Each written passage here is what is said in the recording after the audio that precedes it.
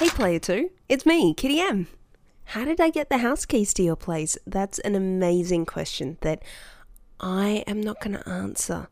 I'm here in Meatspace because it's Canada Day and I wanted to hang out, well, not with you. I came here to watch a hockey game and there was Canadian beer and that was pretty awesome. But it's a few hours before I can get back to the land of pod, so I'm like, why not make a Meatspace episode? Sit with you on your lounge, and as it is Canada Day, I thought I would talk to you about my favourite Canadian, Kiefer Sutherland. I rank him higher than Ryan Reynolds, but not higher than Deadpool. Deadpool will always be my actual favourite Canadian. But Kiefer Sutherland is pretty talented. He's very talented. He's a gift to acting. His range is breathtaking, and if you don't believe me, just consider the fact that the same person who can play likeable Tom Kirkman, the committed family man who becomes the unlikely president of the United States in Designated Survivor, is the same one who played the utterly detestable Robert Doob in Eye for an Eye. The same guy who is the shrinking, creepy, Igor-esque mad scientist in Dark City, Dr. Schreiber, is the same one who plays one of the most well-known action heroes who didn't save the day for the Nakatomi Corporation, Jack Bauer, in 24. But we are not here to appreciate Kiefer Sutherland, even though we totally should and often, because he's given us a lot, from voice acting in video games and animation, Thank You for Dragonlance and Metal Gear, to an even rather listenable country music album. Turns out he can sing and play guitar too.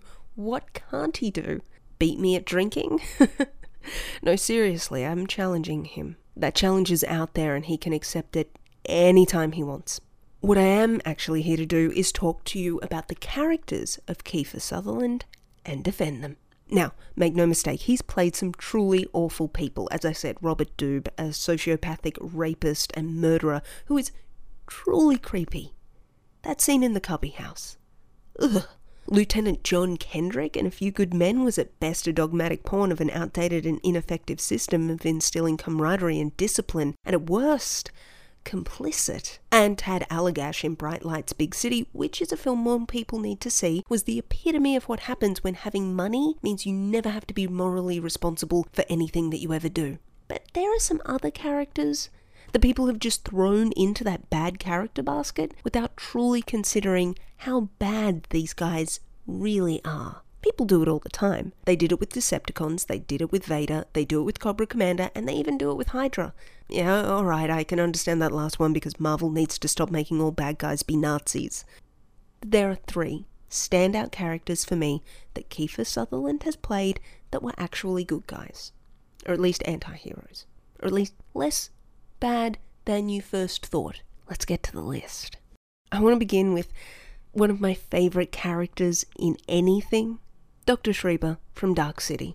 Dark City didn't get great reviews when it came out because I guess people like to be wrong about brilliant things. They do it all the time. I don't understand why. It was a mix of genres, film noir mixed with dark fantasy horror sci-fi, which sounds like it'd be a dog's breakfast, but it got the portions right and became one of the greatest fusions of flavours in cinematic history. The detail that went into making that film, the sets, the lighting, the action behind the main story, they created an entire universe in something like 2 hours. Of course, the best version is the director's cut. Don't waste your time with the theatrical. That's what neckties think you want to see. This next bit is a bit of a spoiler. Okay, I'm about to tell you the whole movie. Dark City is about a guy called John who wakes up with no memory. He can't remember his stunning lounge singer wife. He can't remember who he is. He can't remember his name. And all of this might be part of a psychotic break he's having because it turns out he's actually a serial killer who delights in taking the lives of women. Then, in the granddaddy of plot twists, it turns out none of that happened. The entire city is just an alien experiment on humans. The aliens change the city each night, making buildings and streets appear and disappear. They do it all through a power called tuning. And as they change the city, so too do they change the humans. Their memories and experiences get mixed and matched every night. John has woken up before being given his new personality. The man in charge of the memories, and the one I like to think of as the true hero in all of this, is one Dr. Daniel P. Schreiber, who appears as nothing much more than an Igor in a suit. He has a pronounced limp, one of his eyes is deformed, his speech patterns are just off-putting, and he has a weak heart, you know. The perfect shrinking and snivelling collaborator to this controlling elite. And he is creepy. Whether it's the way he tilts someone's head back to administer the needle through which they inject their memories, which is straight into the forehead, or the way he salivates over the liquefied form of a memory about sex, he's off-putting. All his fellow humans are mere experiments to him. The only thing he truly values is his own scientific brilliance. Or does he? Schreiber, like everyone else, has no memory of how he got there. He was forced to erase his own memories by the aliens. Now, whether the mixture that erased his memories is one he created or the aliens did is unclear. But either way, he retained his knowledge. And it's what he does next that makes him the good guy. So, John, the dude without the memories, who's apparently the main character, but I say it's Schreiber, has developed the ability to tune, just like the aliens. When the aliens question Schreiber about this, he says maybe it's an evolutionary step forward. The aliens mock his suggestion, saying it takes several lifetimes for them to develop the ability. And here is our first definitive clue that Schreiber is the real hero in this. Due to the nature of the experiment that the aliens are conducting, humans in the city could have experienced several lifetimes in just one standard Earth week. Schreiber is the one who creates their lives. He's the one who knows who they are, who they've already been.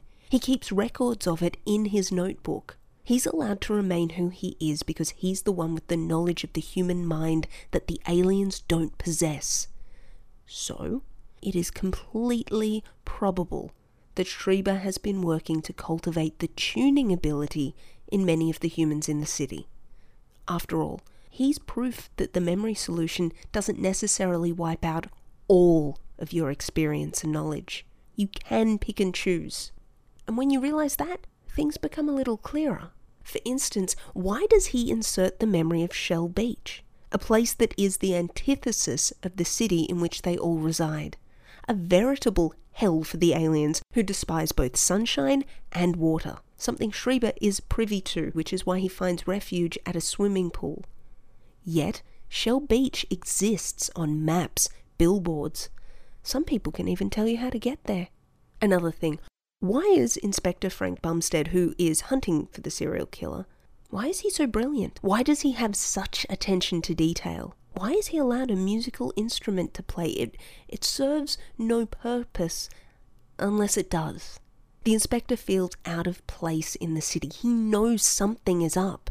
And really, he can only know this if Schreiber has allowed it. Schreiber openly mocks the inspector's observations about John's personality, knowing full well what that action will result in. Schreiber, though admittedly appearing detestable and cowardly, is still a genius. The man creates entire histories day in and day out. It's improbable to think he's not learning from the experiments as much as his alien overlords, if not more so. So it makes no sense to assume that any of his actions or interactions with his fellow humans, as shown in the movie, are an accident. But Schreiber can never be the hero.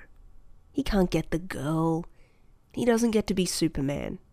He knows this. He's aware of his physical appearance, his personality, his overall way of being, his mannerisms. He knows it's all creepy. At a point later in the film, he gives John a changed version of the memories he was meant to receive. In these, Schreiber inserts himself into the memories to teach John how to defeat the aliens. And in those memories, Schreiber walks upright. His gestures, his voice, actions, all completely changed. He is the version of himself that he possibly wants to be, the version the world would like, the version that could be the hero, showing he's aware of how he really is perceived. In those memories, he also allows John the memory of falling in love with his wife. He didn't need to do that, but he did it. Schreiber can never truly exist with his fellow humans because he knows they're all a lie, and he could never give himself the chance at being able to tune because he knows if he tried, that would most likely result in rebellion never occurring. He'd be found out, so he has to work within the system. But he uses the power he does have, the privilege, if you will, to enable others around him to do just that. I don't think he ever intended John to be the hero. In fact, I think the inspector was always Schreiber's great hope for change. I think he was cultivating a chosen one, or a chosen many. But John is the hero he gets. The one audiences say saved the day, when really he's just the guy with some brain powers. So Schreiber, the creepy offsider, he's actually the hero in this story. He knows what's out there. He knows what's at stake. He does it anyway. Also, he has glasses and is intelligent, and I find that really attractive in a person. No, you had weird taste in people. Shut up. Let's just get to the next character, okay? The next character is a bit of a tricky one, but roll with me, player 2. The sniper in phone booth. So I'm going to start this by telling you that shooting people is not the correct way to deal with a flawed society. It's not right. Don't shoot people. Society is messed up. We all know it. And we totally reward the wrong people for doing shitty things a lot of the time. But shooting people is not the answer to that problem. This is not an endorsement of that action. Ever. But the sniper in phone booth is a much more grey character than most people seem to understand, and he could even be considered a good guy. Or okay, at least not as evil as everyone thinks. Phone booth is about a terrible guy called Stu who is held hostage in a phone booth by a mysterious caller who tells him if he leaves, he'll get shot. To complicate matters, when the police arrive on the scene, they think Stu is responsible for the shooting death of a pimp who tried to get him out of the phone booth. No guesses for who actually shot that guy. Everyone uses this plot to naturally assume that the caller is the bad guy. And sure, Stu isn't a wonderful guy, but the caller kills people. Which, if this was just pass-fail, yeah, caller is a bad guy. But so is Stu. Stu is one of those sleazy publicist types who weasels favours and work out of everyone he can. He squeezes every opportunity for what it's worth to him. He's a self-important jerk who's trying desperately to use his position to get young actresses to sleep with him or consider sleeping with him, despite having a very devoted and loving wife. Worse still, he doesn't even think he's that bad of a person. So one day, he's using the phone booth to hide his relationship with an actress from his wife. The phone rings, he takes the call. It's the sniper. The voice on the other end belongs to Kiefer Sutherland, but it might as well be the voice of God as far as Stu is concerned, because he's getting called out for all his flaws and failures as a decent human being. Spoilers ahoy, but I'm getting that you guessed that. This isn't the first time the sniper's done this. He says he's killed at least 2 more before Stu, a pedophile and a stockbroker.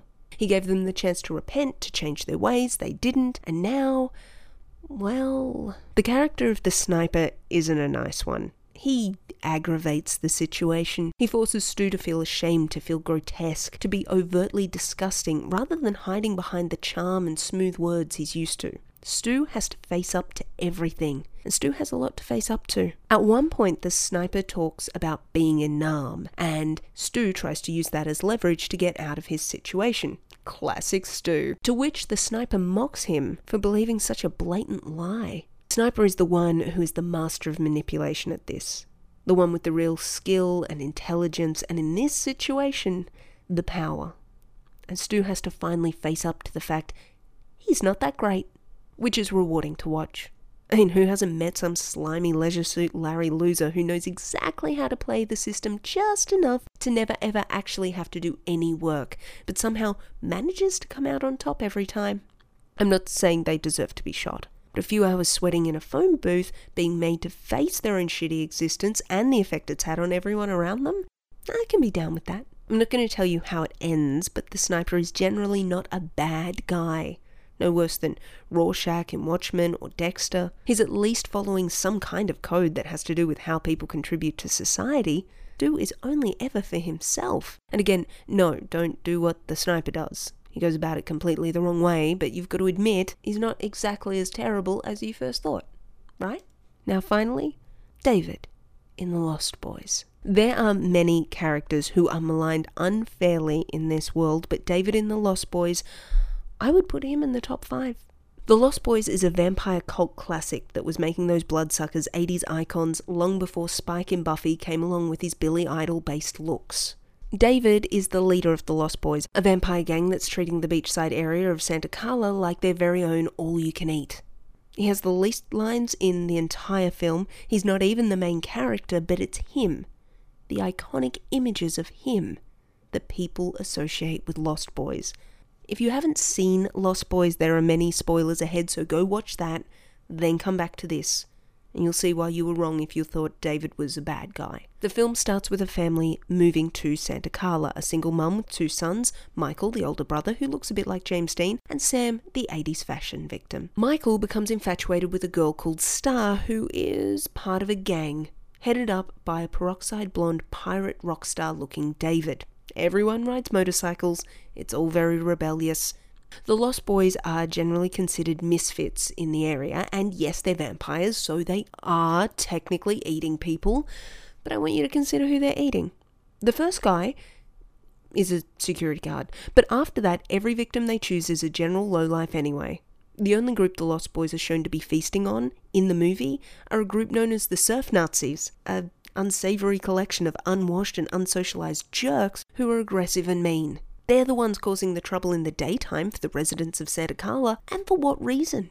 I mean, a vampire has to eat to survive. Seems to me the Lost Boys are just finding the most ethical way to do that, by targeting those members of the community most dangerous to everyone else. And have a look at who makes up the Lost Boys. We have our standard rocker guys, but there's also that little kid, Sonny, or whatever his name is. Why is he a vampire? I don't want to imply that if your kid becomes a vampire, it's your fault as a parent. But this little kid seems pretty nonplussed about the whole deal. The group care for him. He feels at home with them. And it seems to me that if you're more at home with a gang of vampires, then maybe the home life you came from wasn't that ideal. Not once is he shown to be being mistreated or not looked after by the gang. Then there's Star, the love interest. Yes, she's probably under some spell of David's, but she's generally allowed to do whatever she wants. And consider this, there's a point early on in the movie where she's about to get on Michael's bike. The Lost Boys show up and David calls her over to him and she goes. This is either because she's afraid of him or maybe because of some of that vampire mind control stuff going on. Doesn't matter. She doesn't go with Michael. Instead, Michael is lured back to the Lost Boys' secret hideout where he takes his first steps towards becoming a vampire, without even knowing it. We can argue that David does all of this just to get Michael back to the hideout. Or does he stop Star from going with Michael because he knows she's starving at this point? In order to become a fully fledged vampire, she needs to feed, and she hasn't yet. And she's also really into Michael. If she gives in to her hunger, she'll never forgive herself. And why does David get Michael into the gang? 2 reasons, I think. First, he's acting under the instructions of the head vampire Max, the man who's been courting Michael's mother, Lucy. Told you there'd be spoilers. Max, who yells at the Lost Boys to get out of his store, but just before he does, you'll notice David raises his eyebrow at Max, talking to Lucy like, "Hey." David also observes Lucy being kind to a lost little boy and doesn't act with derision, but instead almost sadness. David's job is to bring Michael into the fold so that Lucy will follow, becoming a mother to the Lost Boys. If Michael's in the fold, it means David and his gang finally get a mother. They get someone who actually cares for them, not like Max, who seems more interested in controlling them. Second, I think it's because David wants to be challenged, or to be free. Sure, he enjoys brutally murdering and eating people, that's par for the course for a vampire. But constant partying, the constant rebelling, it's not giving him what he truly wants. Can you live fast if you can never die? Michael gives him a challenge. Michael stands up to him. Michael pushes back. He wants someone on his level. Star is a nice character, but the girl has less personality than the sheer drapes around her bed, and all the others in the gang just agree with him. The only form of challenge he has comes in that of Max, and he can't openly defy him. If we know anything about vampire lore, it's that a sire has a certain degree of control over those they change. So, David changes Michael. And even after many of the Lost Boys are subsequently slain by Michael, Sam, and the Frog Brothers, David still offers Michael a place by his side. Keep in mind, when the first of the Lost Boys is killed, David cries. Their connection is real. Now, whether he cries because of emotional pain or of relief of knowing that either way a freedom from the existence he knows is coming, no one can be really sure. In the final battle between David and Michael, it's a test of skill and of strength. Michael wins. When David dies, it's not the horrifying splatterfest of his companions. It's sad, mournful. He's lit by a bright white light. When his body is discovered by Max, his face is changed from the smirking, devilish monster to an angelic, fresh-faced young man, because David was never really the bad guy in all of this anyway. Also, Michael is completely unlikable and boring. He stands up to David, but only because he's one of those jock types who thinks because he can lift things that girls should want to be interested in him and not David. Star made completely the wrong choice. She should have gone with the guy who didn't scoff at her when she's like, "Don't drink it, it's blood." But Michael's still like, "Well, David gave me the bottle of this stuff, so I should drink it," despite the fact David's been turning his rice and noodles into maggots and worms. What a jerk. let Michael become a blood-sucking monster, then continue dating David because he's clearly superior in every way, including being super good-looking and intelligent and generally having better dress sense. I know that's not an argument for why he's a good person, but usually the best-looking guy in the movie is the good guy. So I'm putting that in the list of reasons David from Lost Boys was a good guy. And here endeth the lesson. My portal to Land of Pod has just opened. I've got to go. I hope you enjoyed it, Player 2. And if you're Player 2 in Canada, happy Canada Day. See you in the Land of Pod. Or shoot me a message at ChaosKittyM on Twitter. I sometimes check it. I check it a lot. Until next time, Player 2.